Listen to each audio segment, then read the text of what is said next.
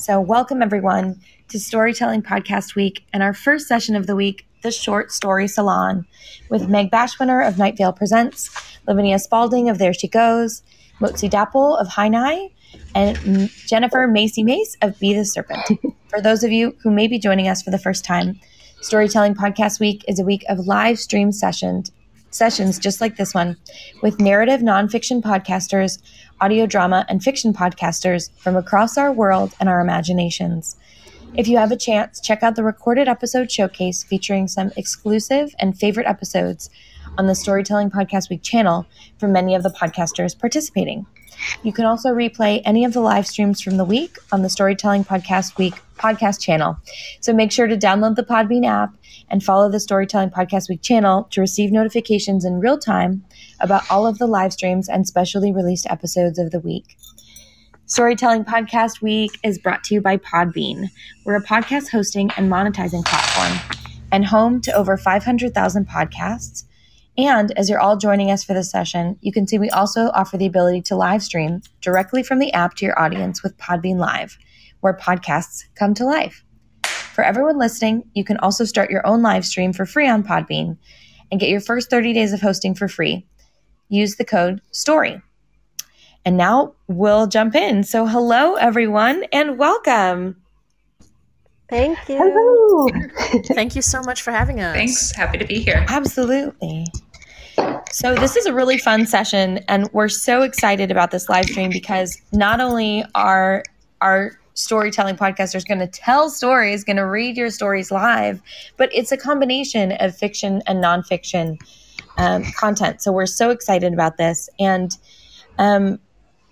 we'll talk a little bit about the work that you guys do in your podcasts after your stories, but we want to make sure that we jump into the stories. So, and let the creativity, honestly, speak for itself. So we're going to get started. And I think, Lavinia, if you'd like to read first, hello and welcome. Oh, okay, sure. I'll read first. Thank you. Can you hear me okay? Yep, you're coming in loud and clear. All right. So the essay I chose is called To the One Who Was Supposed to Get Away.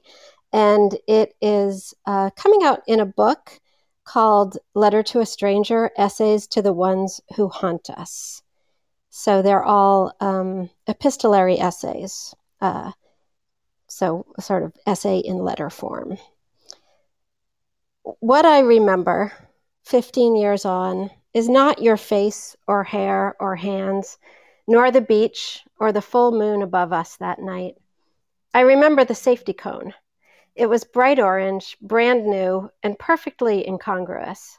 So we stared at it for 7 straight hours. My friend swung by twice to check on me, maybe 3 times. I'm good, I said dreamily, as you studied the plastic cone or the silver sea of tinsel before us, or the spectacle to our right, hundreds of barefoot bodies gyrating to a techno-laser light show. Perhaps you looked behind us to the dreadlocked girl with the vacant eyes performing fire poi, twirling and swaying inside her trance of flaming hoops. I wanted to stand up when the giant paper lanterns drifted like white sparks into the sky, burning ash flakes from a campfire. I should have scrawled my wish on paper and flown it into that blackness, or joined the mob of dancers and truly belonged then to the tens of thousands on our tourist trap party island in Thailand. I contemplated finding my sandals. Instead, I stayed captive, promised to 1 small square of sand and 1 plastic cone, and you. We admired its pointy shape, its cheerful hue, its phantom toll booth quality while we talked of Amsterdam, America, of love and sex and opium, travel, philosophy, altered states, higher powers, politics, prostitution. We talked of meditation and monogamy, and we talked of us, but also of him, my devoted army sergeant waiting in Florida. And so, while bodies in the water coupled, not 20 feet away, you and I would not touch. Still, of all the drugs that night, and there were many, longing was the strongest. At dawn, the light revealed our crescent beach, gift-wrapped in broken Singha bottles and cigarette butts, plastic cups, and abandoned footwear. We said goodbye, eyes closed, clutching. You smelled of salt and smoke, and I took one last long drag off your shirt before we separated.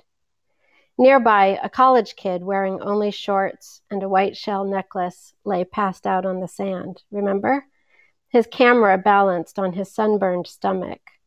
A passerby stopped, plucked it up, and I was about to yell, protest, but the thief stepped back, took one photo of the kid, returned the camera, and walked on. We laughed, one last laugh along with one final glance at our orange traffic cone, our own undeveloped snapshot to tell the story. Danger, it warned. Proceed with caution. Keep your distance. We did. Morning ended our affair of words and headlines and secrets laid out like a newspaper on a breakfast table, now folded and tucked away. We would never have this again. We would never have another night so exquisitely our own. Until, of course, you ruined it. Not once or twice, but 3 times. First, after the water taxi ferried us back to the big island and everyone slept away the day in dark huts and shady hammocks. That evening, you sauntered past my bar table, mundane greeting, blithe conversation, and a cocky justification of why you kept company with the teenage Thai girl, saving her from old white guys, you said, as I looked on in disbelief. Because wouldn't she rather be with you, young and virile? Second, the next night, same thing, only this time you left with a local sex worker your own age and a bit taller than you. I shouldn't have been shocked. You were off the map, my friend said by way of explanation. And whatever, you couldn't care less. But where did that leave me? Us, our sweet stretch of numinous night. Nowhere. 7 hours of life swept away. Now, thinking of us, I saw not only pristine white sand and lapping waves, but also garbage clinging to the shore. Still, when I left the island later that week, though I didn't seek you out to say goodbye, I somehow knew your memory would get off easy. My mind was already rinsing it clean, sanitizing it for a wistful someday. Those hours would remain sacrosanct, unsullied by follow-up or any expectation of it. I would carry only an image of 2 strangers, one lost night, and a perfect never again. I still remember what you said 15 years ago, as the sun stirred over the sea and the chemicals drained from our bodies. You were happy, you whispered, that I was faithful to my sergeant. It meant we wouldn't ruin this. Nothing would ruin it. But you found me last week, sent a message through Facebook, proving at last that never agains are the new happily ever afters. Elusive, illusory, now a relic of a lost era of travel. We weren't lovers, and we won't be friends. And now you've made it so we can't even be strangers. We were never more than 2 paper lanterns, drifting separately into blackness, wishes unfulfilled, bracing for the fall. Thank you. Thanks so much, Lavinia. Thank you. That was beautiful. What a great start to our panel. And just for everyone listening, that was Lavinia Spalding of the There She Goes podcast, sharing a writing from a book of hers that's coming out soon. Now, Lavinia, just very quickly, tell us a little bit about, obviously this is a travel story and it's so beautiful, especially now in the digital age, how, people who've traveled are their old travel friends, or for a lot of people, even college friends, are reconnecting. Tell us a little bit about your podcast just for a couple of minutes. Oh, sure. Before I do, I'll just say it's not actually my book that's coming out. It's just it's a collection of these kinds of letters coming out from Algonquin by the editor is Colleen Kinder, and Leslie Jameson wrote the foreword. But so it's not my book, but this is just one of the essays in it. But yeah, so There She Goes is a podcast that Kelly Chappie, and I co-host. And our tagline is true travel stories told by the women who wrote them. So we just have that's exactly what it is. We have travel essays, and the women who wrote and lived those stories read them for us. And there's no we don't really have any conversation or chit chat, although sometimes we do have bonus episodes. Sounds good. Yeah. And I think also you have a TED Talk out there. You've been, in the travel writing space for a long time. Yeah, I have been. I have a book of that's a guide to writing travel, keeping travel journals called Writing Away, and I am I've edited the last 6 of the Best Women's Travel Writing series. So wow, yeah, fantastic. And I'm a travel writer myself, so it's So it's There She Goes has been sort of right in my wheelhouse because I love women's travel stories. There's just something, I don't know, really powerful and real about them that I just can't get enough of them. Oh, well, we absolutely agree. And thank you so much for that beautiful story. We're going to move forward, and Motzi, if you will read next. So everyone here, if you've joined us late, this is the Short Story Salon from Storytelling Podcast Week, and we're about to have our second storyteller, Motzi Dappel of Hainai, which is a fiction sci-fi podcast. Thank you so much. Motzi, hello and welcome. I just want to say thank you. I'm Mati Dappel, and I'm going to be reading a short story called Hunger. It will be about the Hainai podcast, so it might be a little, like, the context is a little bit, it would be better if you'd listen to it, but hopefully you'll still enjoy this as I read it. I timed myself yesterday, and I made sure it was basically exactly 10 minutes. Okay, so Hunger is a Hainai short story, and it begins. His name was George May, and he didn't know how to spell it until he was 7 years old, when a kindly priest taught him to write it in a shaky hand, saying he was named after a saint, and that it was a handsome name for a handsome lad. A truant officer found him running wild round the streets of Toronto, and dragged him by the bony arm to St. Michael's, and he was inducted into one of the religious schools after his mother insisted she would not, and certainly could not, pay a single pence for the boy's education. George didn't blame his mother for not remembering his name. She had 13 children to contend with, and he wasn't one of the better ones. The best he could say was that he was the prettiest of his siblings, and when his mother remembered him at all, she remarked on his angelic looks and devilish temper. She was happy enough to hand him over to the priests, and that was perhaps the greatest kindness she had ever given him. He was voracious in his studies, as he was with the meals they provided him, simple but filling. He kept clean, more and more aware that his mother's looks, withered with time and tiredness, gave him a face that matched the beautiful, unnerving faces of angels on church walls. His studiousness, and the bright, radiant smile he gave to the priests and deacons and missionaries, gave the illusion that he was a good child. He was not a good child, though he was not terrible. More than anything, he was hungry. Hungry for knowledge, which the school that sponsored him to enter universities often reserved only for those with means, nurtured. Hungry for comfort, which was provided to him when he gave the illusion that he was hard-working.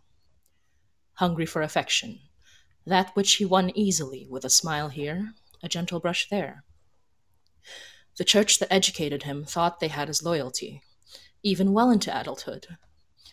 But the moment one Friedrich Langford laid eyes on the beautiful, youthful George May at Sunday service, he was too eager to leave their hallowed halls to be taken into the old and powerful Langford family.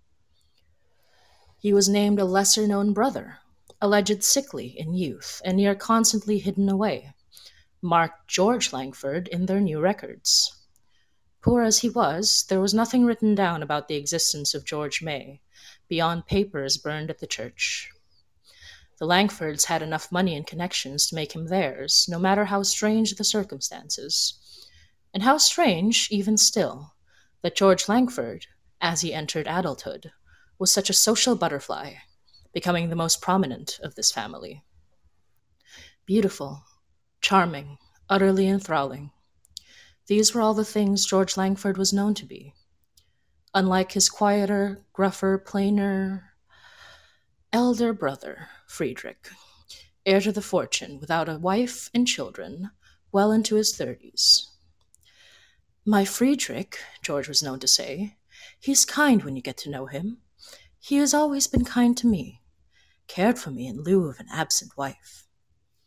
It was an old joke for the few who knew him best. Most notably, the friends George had made the day he went through his elder brother's missives, many of which Friedrich ignored, for all the tiring work he did as heir, and found a strange note. No name on it, only a unique seal bearing what looked to be a hand stretching out toward the reader, stamped into blood-red wax. It was meant for Friedrich. It instead came to George. And finally, his voracious hunger had found something new and exciting to devour. Ordo fratrum de manu extenda, the fraternal order of the outstretched hand, an order that sought power through the arcane and the realms beyond knowledge. Its founder and leader was a strong man of the Savad family, and the only man who could control the egos of so many powerful men who only wished for more power. It was enlightening for George to meet such men in such a context. Many of them were stupid, but they knew enough to know that power was something they wanted to hoard. There was a handful of women as well, which were a strange but pleasant surprise. Even among them, however, one stood out, before, and more so after, George got to know her. Mary Ann Weeks. In so many ways, she was entirely unlike George. She was plain, for one, and hadn't an ounce of allure about her. More so, unlike all the others in the order, she was a woman of color, her skin darker than any George had met among the elite, but more familiar in his youth running around Toronto's streets. Though George could cast a grand illusion that he belonged among these men of power, that was all it was, an illusion. In contrast, Marianne belonged to the elite more than he, her father nouveau riche, but nonetheless possessing the power that Savad had gathered around him. But in the ways that mattered, she and George were much the same. Their eyes were both too sharp and too hungry.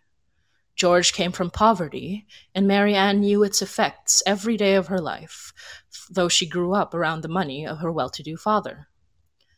They were, all of them, purported philanthropists, but very few truly understood what it meant to live in that world, George and Marianne among them. If George had been more honest with himself, perhaps he could have learned so much from this woman. But George was not possessed of a wisdom that outshone his hunger, and so instead he latched himself onto the clever and ambitious Jean-Paul Renard and the cruel Giovanni Grigori. He enjoyed Jean-Paul's romantic attentions, though even for one as hungry as George, Jean-Paul was uncomfortably reckless in his pursuit of power, more similar to Grigori than he wanted to admit. Over time, George began to observe the many roles of the many members of their order. In the pursuit of higher powers, of the arcane and the supernatural, it was clear that of their lot, few were truly knowledgeable. Of these, the most prominent were Savad himself, the subdued but charming, who was one of Savard's clear favorites, as well as the humorless Richard Henry, and the genius Marianne. George admired Marianne from afar for weathering the jealousy of those around her, though it was clear she had Savard's respect and protection, as well as the affection of a distinguished few. Was enamored with her, it seemed, though George knew from the beginning that his affection would be rebuffed, for there was one more thing he and Marianne had in common. Marianne became, in the privacy of their meetings, one Claudette Jean Villeneuve's lover. Claudette was not very wise, nor particularly hungry, but she was pretty enough, and her affection was genuine. It reminded George of Friedrich, another who loved him, whom he so eagerly betrayed. Still, though could not be with Marianne in the way he wished, they were clearly of like minds and quite close, and they began to form a magic that many in their order had only ever dreamed of. They began to gather items, small and large, and place curses on the lot. Things to focus power, siphon them from others, give their creators long life, and the magic for spells that they had taught each other and exchanged. Foci, they were called, and scattered across the city for the hapless to find. It didn't matter if they were rich or poor, or what race or background. They would serve the greater good in equal parts, for were they not the greatest of men and women, and would the power not be better in their hands than the thoughtless and the cruel? It was a pretty lie, just like the one Grigori and Renard and George Langford himself believed, when told them of his method to achieve true immortality. Not the slow, steady extension of life that all in the order had achieved, when violence could kill them just as easily as any mortal man. And so, Grigori, Renard, and Langford cut their souls into pieces. Grigori into many, Renard into fewer, and George into 3. For a man who committed many betrayals, George was strangely surprised when betrayed them all, as though he would not have done the same had he been wiser, cleverer. They had sundered their souls thinking it would give them power. All it gave them was a sundered soul, trapped in the cursed foci they themselves had created. And in the nothingness in which George Langford slept, memories lost to what parts of him had died, he realized for the first time that no matter how hungry, he had never seen fit to find satisfaction in the arms of his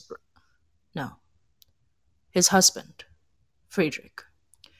He hoped Friedrich was well in spite of George's betrayal. And he hoped, in whatever sliver of life he had left, if, when someone released him, that he might devour the soul of the man who destroyed him, and finally have his fill. And that's the end of the story. Moti, thank you so much. That was fantastic. For everyone who may have just joined, that was Moti Dapul of the High Night podcast, who was just reading an excerpt of one of the episodes. So, Moti, hello, and tell us a little bit about the High Night podcast for those listening who haven't discovered the show yet. Of course. So I'm Motsi Dapul, and the High Night podcast is a horror, kind of a horror podcast that I create and narrate. It is a narrative podcast, and I'll just read a short, log line or whatever. It's High Night, literally translated into Hi Mom, is a supernatural horror fiction podcast about a Filipina immigrant, Mari Datuin, whose babaylan or shaman heritage accidentally gets her involved in stopping dangerous supernatural events in Toronto. So I made this podcast kind of as a way to ask the question, what if all of those, in horror movies, there are a lot of like shamans and, magical medicine people, most of whom are people of color, are just kind of sidelined, even though they are clearly the most capable to handle the supernatural occurrence. So in this one, I asked the question, what if that person was the main character? And so that's kind of what Hainai is about as in general. In more specific terms, it's about a Filipina who works in Toronto, who works with a bunch of other people to stop specific supernatural occurrences and finds this mystery that they have to solve. Fantastic. So for everyone who's just joining, that was Moti Dapul from Hainai speaking about her podcast. Amazing. And so we're going to move forward and continue with Meg Bashwiner. So hello, Meg. Hi, how you doing? Good. How are you doing? I'm doing well. I had a baby 3 weeks ago, so I am in a different headspace than I have been for most of my life. So, wow, that's a change. yes. Congratulations. Thank you. Thanks. So, yeah, this is my first thing that I'm doing that is a work thing in the past 4 weeks. So, wow. Well, we're so honored to be the first when you're back. And, we're audio only, so don't have to leave your house. Yes. We're so happy you're joining us. And so, Meg, a lot of the listeners may know you from Night Vale Presents, but you're actually going to do a reading from your new book coming out. Is that correct? Yeah. So the book actually came out May 10th. It's called The First 10 Years, Two Sides of the Same Love Story. And it is a joint memoir co-written with my husband, Joseph Fink, who is the creator and writer of Welcome to Night Vale. So for the past probably 6 or 7 years, Joseph and I have been working on the podcast Welcome to Night Vale and building the Night Vale Presents network. I serve as the tour director for that network, as well as I host and produce some podcasts on the network as well. And then when the world opens up again, we tour a lot. We do a lot of live shows with Welcome to Night Vale. We've done 17 countries in almost all of the 50 states. And I serve as the tour manager for that show and the warm-up comic. So that's a little bit about me, and then a bit about the book. So a couple years ago, Joseph was like, I think we should write a memoir together called The First 10 Years, about the first 10 years of our relationship. We started dating in 2009. And now we are married, just to spoil the book for you a little bit. So we started dating in 2009. So the premise of this book is that each chapter is a year from 2009 to 2019. And it is for each chapter, Joseph writes he writes an essay and I write an essay, and we didn't consult each other about any of it until we turned it into our editor. So it's two sides of our story with conflicting opinions and conflicting memories, as well as sort of speaking to each other through this process that was, sort of written in the dark from each other. So it's kind of an experiment, as well as being just telling the story of our first 10 years together, which during that, the Welcome to Night Vale podcast sort of exploded, and we went from being scrappy East Village, recent college grads trying to make our life, to people who all of a sudden had a global platform, and what we did with it. So that's what this book is about. So fantastic. Thank you so much. And we're so excited to hear a reading from the book. And I think what's great about it is also that, you have this obviously fiction life, but we're hearing the nonfiction side of it. So yes, Joseph is a fiction writer. Obviously, he's written half of a memoir, so it's not just that. But he's a fiction writer, and I'm a nonfiction writer. That is where I come from. I was a monologist for years with the New York City Theater Company, telling true stories about my life. So this is me doing that in print form, it's sort of this diverging styles between Joseph, who writes a ton of fiction. So his side of things is reads almost like fiction, and then my side of things is nonfiction, even though it's a true story. But it's in his style is so definitively like a novelist, and mine is not more of an essayist. So it's there is that pairing in the book. Absolutely. All right. Well, we'll hand it off to you. Thanks so much. Yeah, so this is the 2014 chapter, which is entitled How to Propose Marriage. Step 1A, want to be married. This is a good place to start. If you don't want to be married, then by all means, do not do it. There is no dress or party or kitchen appliance that is worth entering into a legally binding agreement that you don't want to be in. If you do want to be married, it's important to examine why you want to be married. I always thought that one day I would get married. I grew up in a culture that placed a lot of pressure on women to find a man and get married, a culture that reinforced the toxic idea that a woman's value is derived from a man's desire for her. I see more and more that this culture is diluting, and I hope that it continues to do so. Getting married because you are indoctrinated into a culture that values you on a scale determined by a man's want for you is a terrible reason to get married. Even if you're in a same-sex relationship, it's important to consider this because, as I'm sure you know, heteronormative mores have a way into leeching into just about fucking everything. I knew I wanted to be married for sure in November of 2014. I was in Jersey visiting my family for the night and sleeping in my childhood bedroom alone. I called Joseph before I went to bed to say goodnight, and he didn't pick up. One of the strings holding my shit together popped, and I allowed myself to spiral down the spiral of what if. What if he was dead? What if he ordered chicken kebab because I wasn't home to cook for him and he got too excited because he loves chicken kebab and he choked on it? And what if I wasn't there to not actually know how to do the Heimlich, but still to be helpful in the panicking department? What if he went out to see a show and fell down the subway stairs onto the tracks and was seriously injured and he would need a lifetime of caretaking, but the police didn't have anyone to contact and he was hurt and all alone? As I slipped down this spiral, it wasn't fear I was feeling about him being in danger. It was lack of control. I wanted to be in control of what happened to him, but I knew there was no way to do that. I wanted to be in control of what would happen after the horrible thing. I wanted to take responsibility for him. I wanted to make the chicken. I wanted to plan his funeral and box up all his books. I wanted to take him to physical therapy and make sure he took his medicines. I wanted to be his person. I wanted that decision to be made. I wanted there to be no question about who was supposed to sign the important papers or pick him up. I wanted to love him for the rest of his life. Dark, I know. But if you want to marry someone, this is what you're signing up for. It's easy to be there for someone in good times. But actually wanting to be there in bad times, needing to be there to care for them, is a really good sign you want to be married. He turned out to be fine. He fell asleep early after playing video games and not choking on his chicken kebab and didn't hear me call. Step 1B, consider the patriarchal and capitalist implications of the institution of marriage. Growing up, my sister and I would play a board game called Perfect Wedding. I'm fairly confident that in the history of this game's existence, no one has ever purchased it for a boy child. I wonder what games boy children spent their time playing. Probably Perfect Fortune 500 Company, or Perfect President, or Just Okay at Stuff Guy, who is still really successful.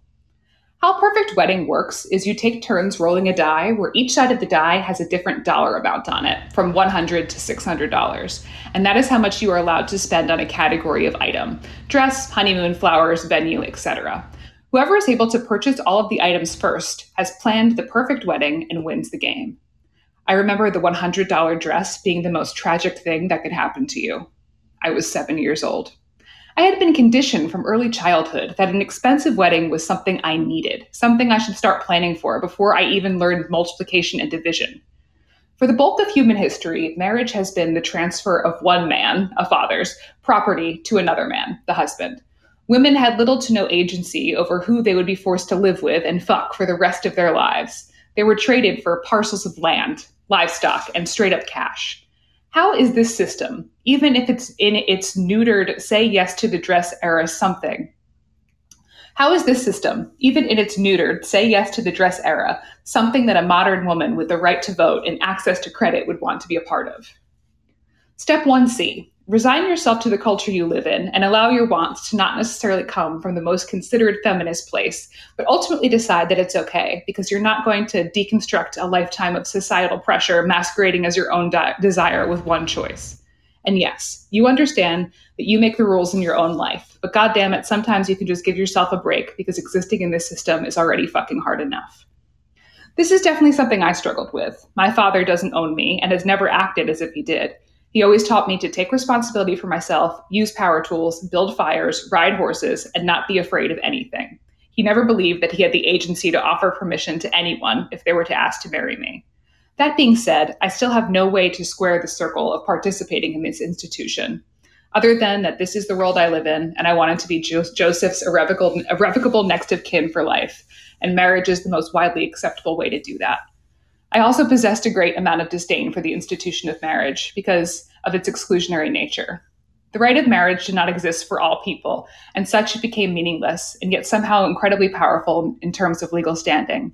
Getting married in a time before marriage equality was law was a shameful privilege, one in which I shamefully abided as I hoped and fought for inclusivity. Step 2, want to be married to someone specific. Wanting to enter into the institution of marriage is one thing. Who you're entering into it with is the most important thing. Marriage is a partnership in the business sense and in the romantic sense.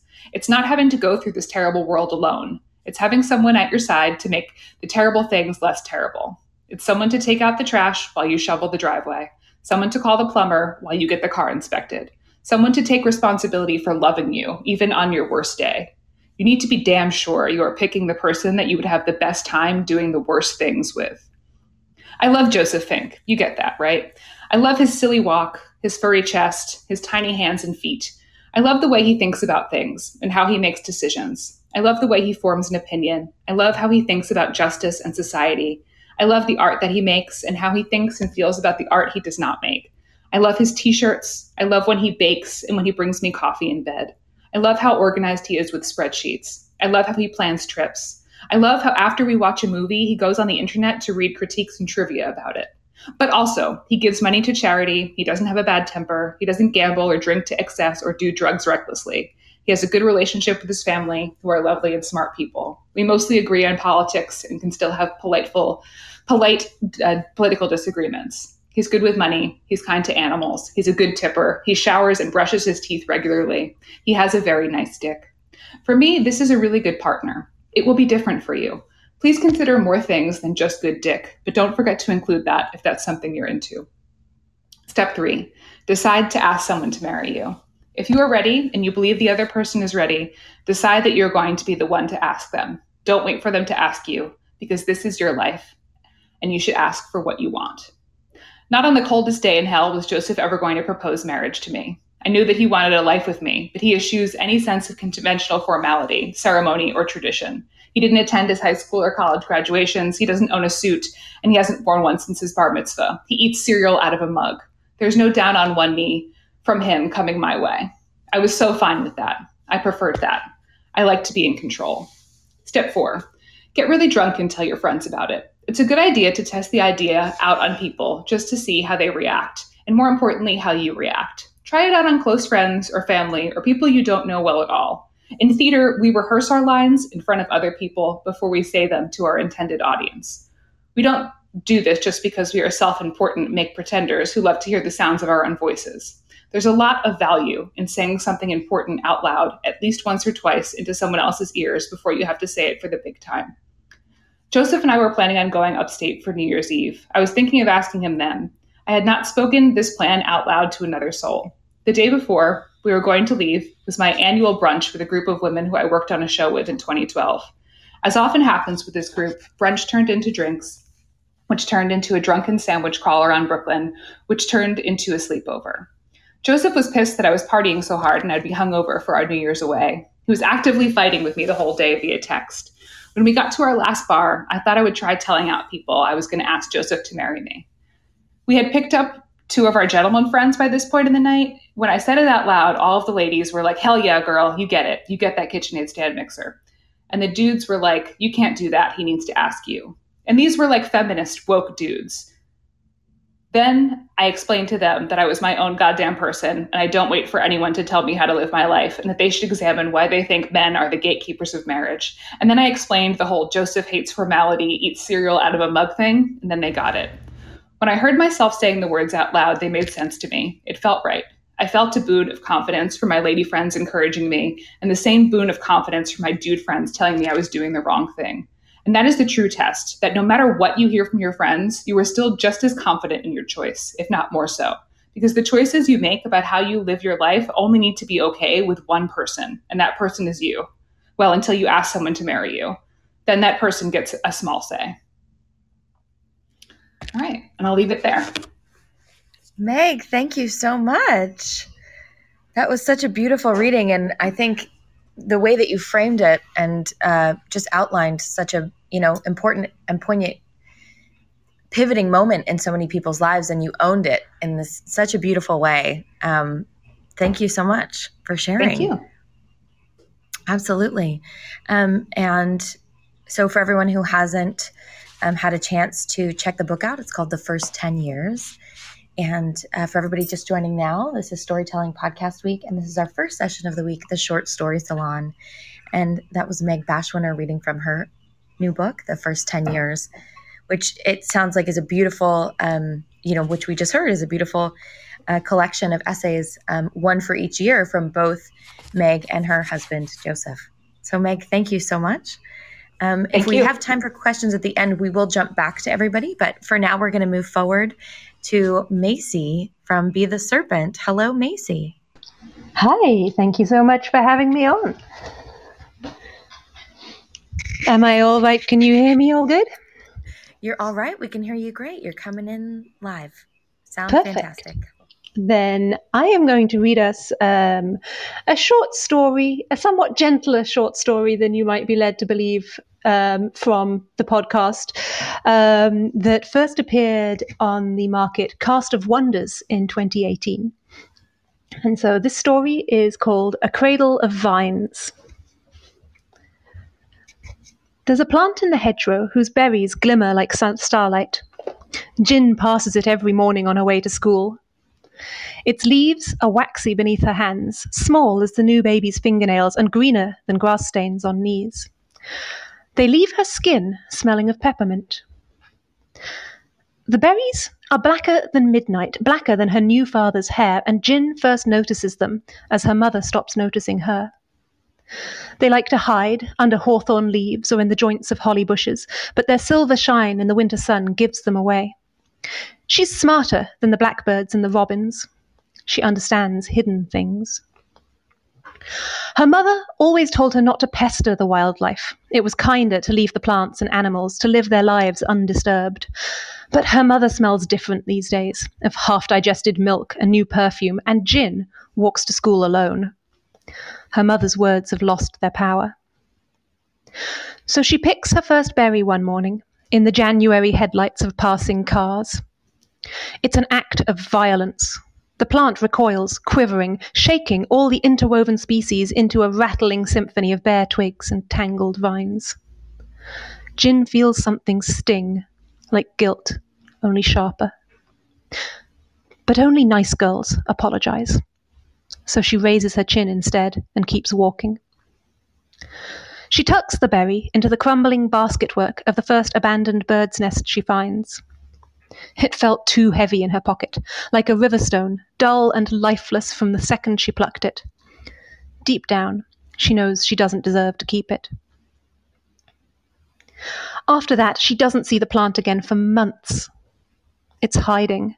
She hurt it, even if she didn't mean to, took something that wasn't meant for her, and she isn't trusted anymore. Lonely, she runs her fingers through the hedgerow, rattling the cob bushes, stroking the blooming buds of elder, but it just isn't the same. They're just plants. She's stubborn. Everyone says that. Stubborn and ungrateful. So it takes her until Easter to apologize. It's too late at night for little girls to be out on their own, but the baby was crying loud enough that no one heard her turn the handle on the back door. The key hangs on a string around her neck, and she'll be back before they notice that she's gone. The moon sits like a balloon just a hand's breadth above the chimneys. Under its watchful gaze, Jin finds the puddle of streetlight where the plant once used to live. The pavement is rough beneath her feet, and she curls her socked toes into the tarmac, hesitating. Nighttime dark has a different taste to the darkness that lingers before dawn. The familiar leaves are newly threatening. But Jin is brave. They tell her that too. Such a brave girl. So she takes a last long breath for luck and ducks beneath the branches. Twigs catch in her hair as she crawls. Dirt grinds into her hands. She's not sure that she's wanted here, but she also knows she has to try. There isn't far to go. The hedge is barely a meter deep, but time passes slowly in the dark. Eventually her fingers reach the edge of something hard, and she wriggles onto her back like an earthworm. Spring leaves have opened all along the front of the hedgerow, deepening from bright early pea green into the fuller green of broccoli, but underneath the branches are as bare and tangled as they were all winter. And she doesn't know which ones belong to her plant, if any do. So she strokes along all she can find, reaching up as high as her arching back will let her. And as she does, she whispers, "I'm sorry," again and again, like a lullaby. The plant is wary of Jin, but it begins to show itself. She sees it on the first morning of summer term, just for a moment, its tiny jewel leaves shaking in a breeze. After that, she doesn't see it for a week. She runs her fingers through the other bush's leaves every morning, coaxingly, like when you first start putting bird seed out in the winter. Some birds will come to eat straight away, the starlings and the sparrows, but it takes finches longer to learn to trust. Eventually, her fingers begin to come back smelling like peppermint. She doesn't see the berries again for the longest time. It's hiding them. She's not sure that she blames it, and she says as much when no one's looking. It's been easier lately to speak only when no one's looking. All the other bushes grow thick with fruit as summer hatches slowly out of spring. Early plums droop from the trees, bowing the branches like her mother's arms under too many shopping bags. "It's okay if you don't want to," she tells the plant in a whisper. "I'll still visit you anyway." It shivers beneath her fingers, wary and yearning. The next time she passes, there are tiny starburst flowers nestled in amongst its leaves. The berries don't come till nearly autumn, and even then they're tiny pinprick things, so small you can barely see them except a nose length away. But there are so many of them, as many as there are stars in the sky. Jin has started to bring the plant presents. Other berries at first, rosehips from beneath the shed, red currants where they poke out from the next door's fence, and the hard, measly green of her mother's failed tomatoes. Blackberries by the fistful, gathered down by the stream when no one was looking. She buries them in the dirt around its roots so her plant can concentrate on growing. It takes a lot of food to make new life. Sometimes she brings it other things. A chipped piece of sea glass she finds on a school trip to the beach. A perfect skeleton leaf, veins gone delicate like the drizzle of syrup on porridge. The feather of a jackdaw, all oil-slick purples and blues. Treasures. In return, the plant keeps growing. The berries swell slowly, going from pinpricks to pinheads to little ball bearings, gleaming like the moon trapped in a pond. She's careful. She makes sure no one sees the plant but her. It's her secret. The next time she sneaks out at night, the moon is just a sliver in the sky, and the air is so thick with bonfire smoke that the taste of it lingers in her throat like cough medicine. She doesn't bother piling pillows in her bed. They won't check. Her replacement has been crying more lately. The berries are as big now as they were when Jin first picked one. Bigger. She lies on the earth beneath her plant and watches as they sway. The leaves all turn towards her when she visits these days. Her plant has learned to trust her. She reaches up slowly and rests one finger against the smooth side of the nearest berry. It's warmer than the leaves, less waxy. The texture snags at her skin just a little, like another person's touch, like her mother's hand on Jin's forehead, testing for fever. And then, just like that, it falls. Jin gasps. "I'm sorry," she says, sitting up, scrambling desperately back. She pushes the berry up against the vine, trying to piece it back together. "I didn't mean to." The berry pulses in her hand.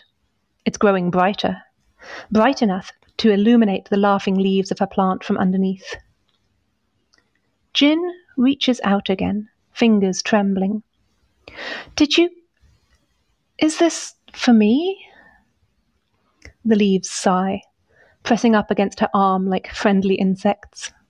But in her hand, the berry's light is fading. Something hurts deep inside her, like she's losing something she never knew she might find. She didn't mean for this to happen. She just wanted to touch, to know what it felt like. Up above her, the other berries gleam and pulse in sympathy. Jin is certain, suddenly, that this is her last chance. If this berry dies, if she lets its light fade out of the world, she'll never understand what might have been. What she might be. She slips the berry between her lips and lets the juice burst against her tongue. It tastes like candle flame and the low, thrumming sound of the sun. After that, the plant is waiting. Jin can feel it. She's waiting too. They're waiting together. There's something singing in her blood, something calling out to her when the moon is in the sky. She can hold back for now. The plant offers her more berries, sometimes 2, 3 at a time, and she accepts, crushing them between her teeth before their flames can gutter. No two taste quite the same. She's not sure she knows the words for what they taste like. Fireworks and burning logs, the crackling of sparklers, the flickering yellow glow of a street lamp. It feeds her as the year fades into winter. All the birds are jealous. They make do with bitter juniper, chittering angrily as she licks the sparkling juice from her fingers. She's growing taller. Last year's trousers don't quite fit. That won't matter soon. There's something shifting under her skin. She can feel it. Impatient, she fizzes on the inside like sherbet on the tongue. Sometimes, when she wakes, there are tiny shoots sprouting beneath her fingernails, too young to even turn green. Jin plucks them out, though it hurts to do so. The vines beneath her skin she leaves alone. She traces them at night by touch, counting down the days. There are only 13 berries left, only 9, only 5, only 3. She'll leave her shoes behind when the time comes. The soles of her feet are already rough as bark. And that's the story. Macy, thank you so much. So for everybody joining, this is the Short Story Salon for Storytelling Podcast Week. And Macy, tell us a little bit about your show, Be the Serpent, and the work that you just read. Sure. So Be the Serpent is a literary analysis podcast, which sounds far more highbrow than we mostly are, because it's about 90% dick jokes by weight, as the works of fiction that we analyze include science fiction, fantasy, popular movies and TV, but also lots of fan fiction, because one of the things that we feel very strongly about is putting the tradition of fan writing on the same level as works of, as we joke, deep literary merit. Fantastic. Thank you so much. I wish we had more time, but we do have a giveaway. So we want to make sure that we can incorporate that before we move on to our next session, because it's just flown by so quickly. Thank you all so much. Before we move forward to our next session, we do have a giveaway from Lavinia's podcast. And so Lavinia and her podcast are offering a tote bag, which is a really lovely giveaway. So we're just going to make it super easy for everyone who is on the live stream. The first person to comment the name of Lavinia's podcast will connect you to get that tote bag. Who's it going to be? Who's it going to be? Who has their keyboard open? I know, it's also one of those moments. Should we give a hint? No. Yeah. It's about travel. And women. Travel and women. And it starts with a T. It's also a song. Yep. For some. Dun, dun, dun, dun, ding. I know. It's like. Should I give a bigger hint? Yeah, give a bigger hint. Okay. It has the word she in it. All right, everyone. So for everyone here joining to win the tote bag from Lavinia's podcast, it's a travel podcast. What's the name of the show? And it has a she in the middle of the title. For everybody. There we go. Oh, there we go. There she Norlight goes. There we go. There she 13. goes. Awesome. There she goes. Exactly. So Norlight, we will pop our email here in the chat and we'll connect you directly with Lavinia to claim your prize. Thank you to all of our storytellers. I wish we had time for any questions. Honestly, it's just the hour has just flown by.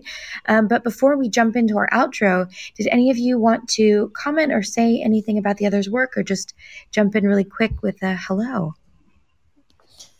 I loved everyone's stories. Yeah, absolutely. Same. I all really amazing. enjoyed I feel like everyone had such rich language, and it's always fun to hear people reading their own works so you can wrap yourself around the words, exactly the rhythm that you intended them to be read in. Exactly.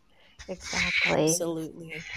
Yeah, so many podcasts have celebrities reading other people's work, which is fun, but it's not always exactly what the author intended. It's not I always something we can afford, I will say. Exactly. I have some poems that I've sold that have ended up read by other people, and of course my accent puts different syllable stresses on a lot of things. It's very funny when you're trying to read a sonnet in iambic pentameter and you have a different number of syllables in the word fire. That's true. I wrote down some names because I'm Filipino, and I wrote down some French names like by the pronunciation like on my on my script so I wouldn't forget, because I've named many characters French names to match the locale they come from, and it's like I don't know what this what this French name is. Yeah. Well, I loved the diversity of the stories. And yeah, this was one of my most enjoyable hours that I've spent in a while. That's Thanks, awesome. everyone. Absolutely. Thank you, Well, thank everyone. you all so much. I'm going to go ahead and read the outro, and then we'll jump in to our next session. So, thank you everyone for joining us for this live stream, the Short Story Salon, with Meg Bashwiner of Night Vale Presents, Lavinia Spalding of There She Goes, Moti Dapple of Hainai, and Jennifer Macy Mace of the Be the Serpent podcast. If you joined late or want to have another listen to these amazing podcasters or any of today's sessions, you can replay the program on the Storytelling Podcast Week channel. Storytelling Podcast Week is brought to you by Podbean. We're a podcast hosting and monetizing platform and home to over 500,000 podcasts. And as you're joining us for this session, you can see we also offer the ability to live stream directly from the app to your audience with Podbean Live, where podcasts come to life. For everyone listening, you can also start your own live stream for free on Podbean. And get your first 30 days of hosting for free, use the code STORY. Thank you again to all of our panelists and storytellers, Meg Bashwiner of Night Vale Presents, Lavinia Spalding of There She Goes, Moti Dapple of Hainai, and Jennifer Macy Mays of the Be the Serpent podcast. Thank you all for joining this session, the Short Story Salon. Stay tuned, stay right here, and stay tuned for our next session, The Stories We Wish We Didn't Have to Tell, with Jackie Danzinger and Keegan Zima from Lemonada's Last Day podcast and Tawny Plattis from Death is Hilarious, here on the hour at 4 p.m. And our 5 p.m. panel today on travel stories. Be sure to check back every day for more phenomenal programming as we have panels, live episodes, interviews, and more. And we look forward to you joining us. So thank you, everyone. This was fantastic. What a great start to Storytelling Podcast Week with our Short Story Salon.